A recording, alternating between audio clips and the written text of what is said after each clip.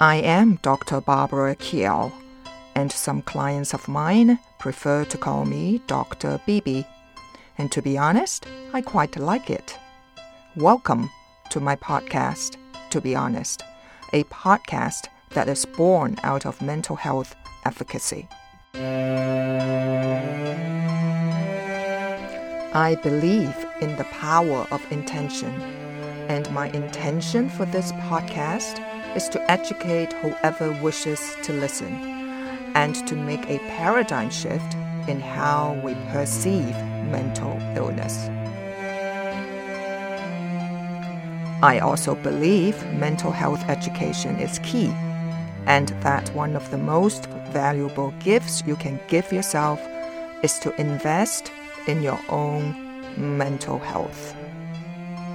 Let's face it, we all need to learn how our minds work and have the skills to deal with life's ups and downs. And more importantly, let us strengthen our ability to better connect with and support each other. Strong, empathetic, nurturing, and caring relationships have the power to prevent everyday challenges from becoming more concerning issues like mental illness. The responsibility to renew focus on your own mental well-being begins now. Let us set the energy of this episode together. You may wish to put your hand on your heart and close your eyes unless you're driving or operating heavy machinery. So take a deep breath in, and as you exhale, let your thoughts go. Let your worries go. Let any tension in your body go, and let your past go. Take a moment to plug into the greater energy of the universe. Feel your heart and imagine us all connected in a unified field of divine white light. And know that you are safe. All is well. And so it is. So take another deep breath in. And exhale out loud with a sigh. And when you are ready, slowly open your eyes. Hello, my audience. Welcome back to Be Honest, and a very warm welcome to our first-time listeners. Today, I'm going to answer an important question, which some of you have written to me, and that is the difference between emotions and feelings. I choose this question to answer is because understanding this distinction is crucial to healthy coping. Now, despite a lot of people using the words interchangeably, emotions and feelings are not the same thing. Emotions are real-time data sparked by sensations in our body. Feelings can be more biased, altered by mental misconceptions. Remember the result formula? Thoughts cause feelings. So for one difference, thoughts do not cause emotions. And developing emotional awareness can help prevent reactivity and false beliefs. So let us explore further. I'm sure by now, if you are a regular listener or you are my client, you agree that it's healthy to be in touch with your feelings. Of course, whether you regularly do so is a different matter. But what about being in touch with your emotions? Emotions and feelings are actually two different but connected phenomena. Emotions originate as sensations in the body, whereas feelings are influenced by our emotions, but are caused or generated from our mental thoughts. Therefore, the result formula is thoughts cause feelings. Okay, time for a few examples. Let's say you notice the emotion of discomfort while at a party as your stomach clenches and your breathing gets constricted. Then your mind starts to label that as feeling awkward because perhaps you don't know many people there or you just saw an ex-boyfriend or girlfriend. However, another person with those same emotional bodily sensations might label the experience as exciting because they get to meet new people or see their ex again. You never know. Now, take a different example of emotional threat. Let's say a bully might respond with the feeling of anger because it feels empowering, whereas labeling the threat fear would be too vulnerable for them.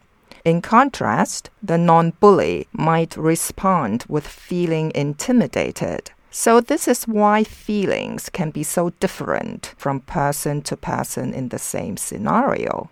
Another good example is when we see movies. Movies encourage emotional release. So when watching the happenings on a screen, particularly a big screen, a person may end up sobbing, laughing hysterically, or showing emotions freely, which they might not feel comfortable doing on their own. So this can have a cathartic effect and can also get them more accustomed to expressing emotions. That's why sometimes I request my clients to go see a sad movie when I know they need to release some of their sad emotions. 2 fun facts about cinema therapy. In one study where students watch a version of the movie Atonement, they rated themselves much happier with their lives right after viewing the tragic story than they had just before seeing it. Isn't that interesting? So tragedies, it seems, make people more appreciative of the blessings and important relationships in their lives, which translates to feeling happier. Movies can also help you make sense of real life. Let's face it, myths and narratives about fantastic beings, heroes, and gods have been around forever. We human beings are storytelling animals. Yes, we are. So learning and knowledge have been passed down for thousands of years through stories. Stories are the way we understand and make sense of the world. So a good story engages a person's curiosity, emotions, and imaginations. Movies are stories that can help us see the world in a different way and from a different perspective. And depending on the type of movies, it definitely can help our mental health.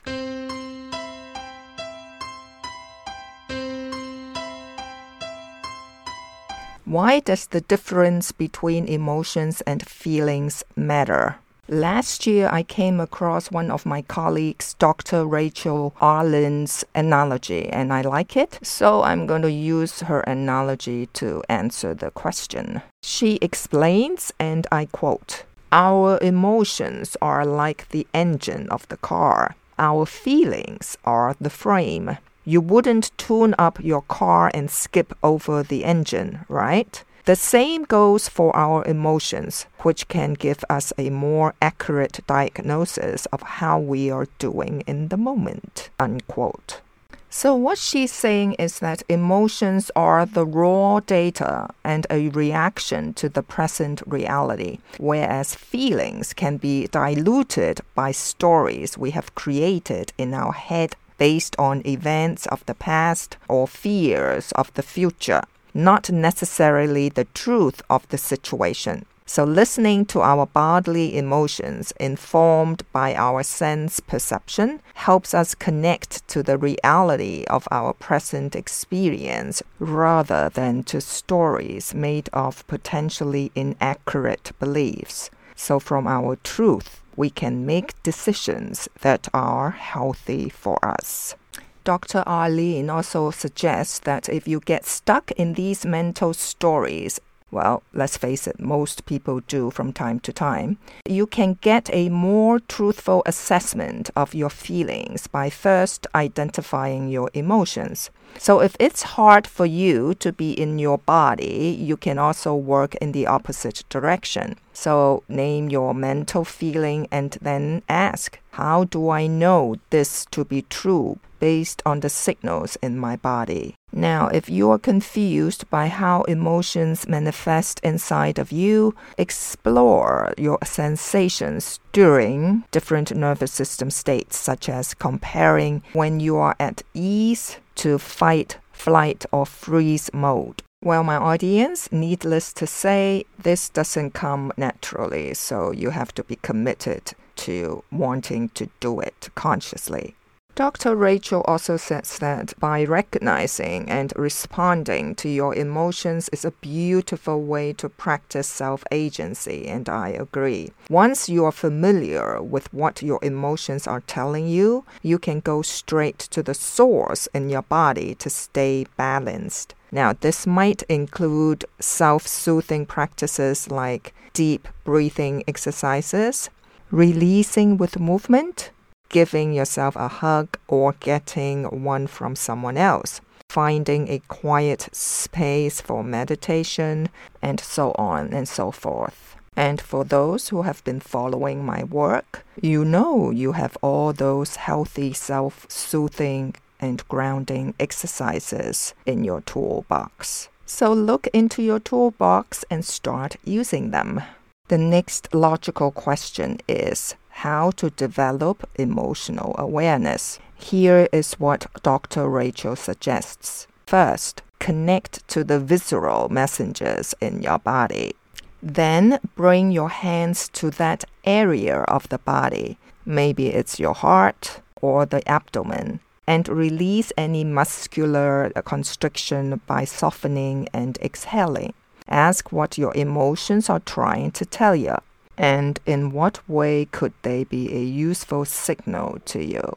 Then name the feeling you associate with your bodily emotion. Breathe in and out this acknowledgement as both an act of kindness and a way to regulate your nervous system. Be patient and kind to yourself. Next, notice if you would feel better by shaking, stretching, or sighing out the energy of that emotion. Now you understand why I always request you to exhale out loud with a sigh. Explore this subtle but powerful practice regularly. And I promise you, the more you do it, the more you practice, you will get better at it. Now, people who have experienced trauma can be more emotionally numb. So by slowly connecting to your raw emotions, you can begin to name those emotions so you can tame them. There is so much power in self-acknowledgement to calm yourself, especially when it's done in a gentle and warm-hearted way. So for people who are scared of big feelings, working first with your sensations means you can intervene before you feel too overwhelmed. That alone, my audience, is emotional intelligence. So EI, emotional intelligence, helps you come back into the present moment by grounding yourself in your body, assessing your needs, managing reactivity with self-agency, and engaging in more thoughtful decision-making. Emotions are a wise language within you, always trying to give you useful information to stay regulated, resilient, and show up as your best self. All right, so let me recap. Emotions are the biological and chemical reactions in our bodies in response to an internal or external trigger.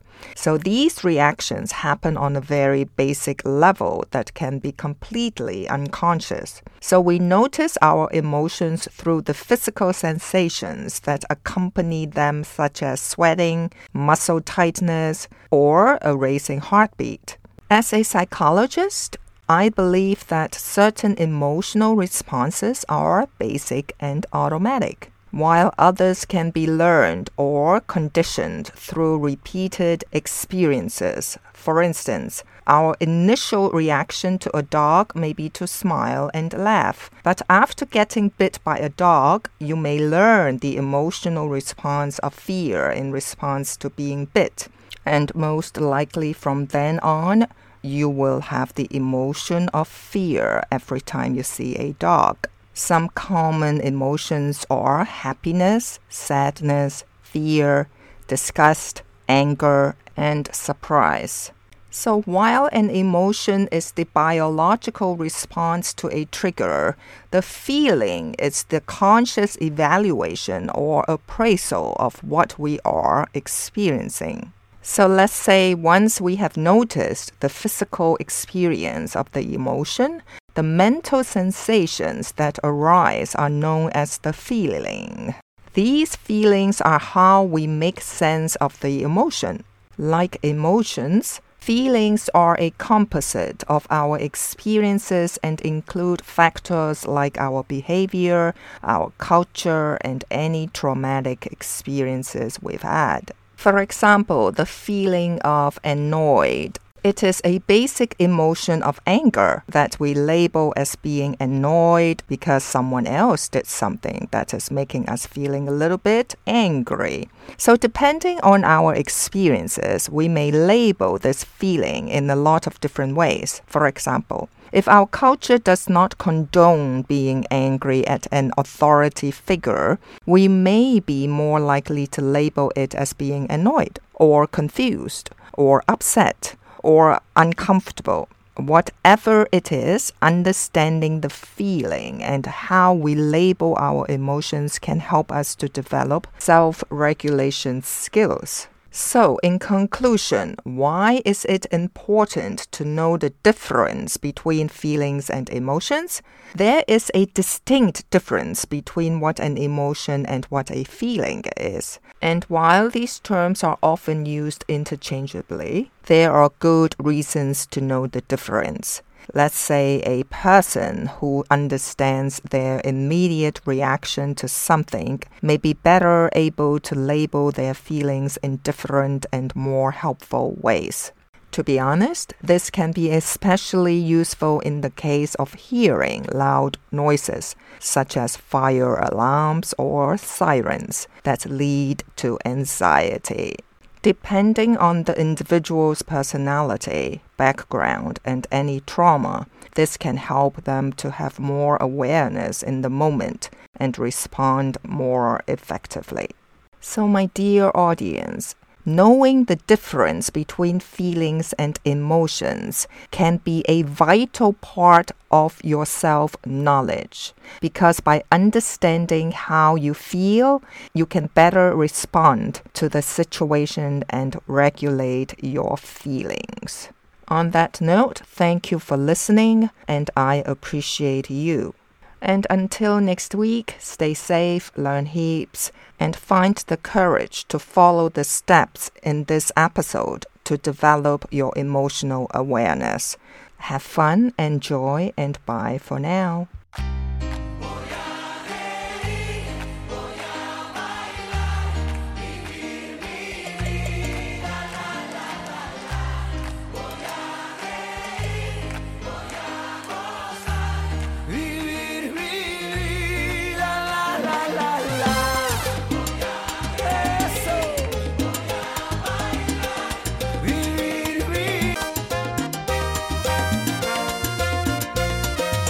You can find this podcast, To Be Honest, on Apple Podcast, Spotify, and my website, www.drbarbarakiao.com.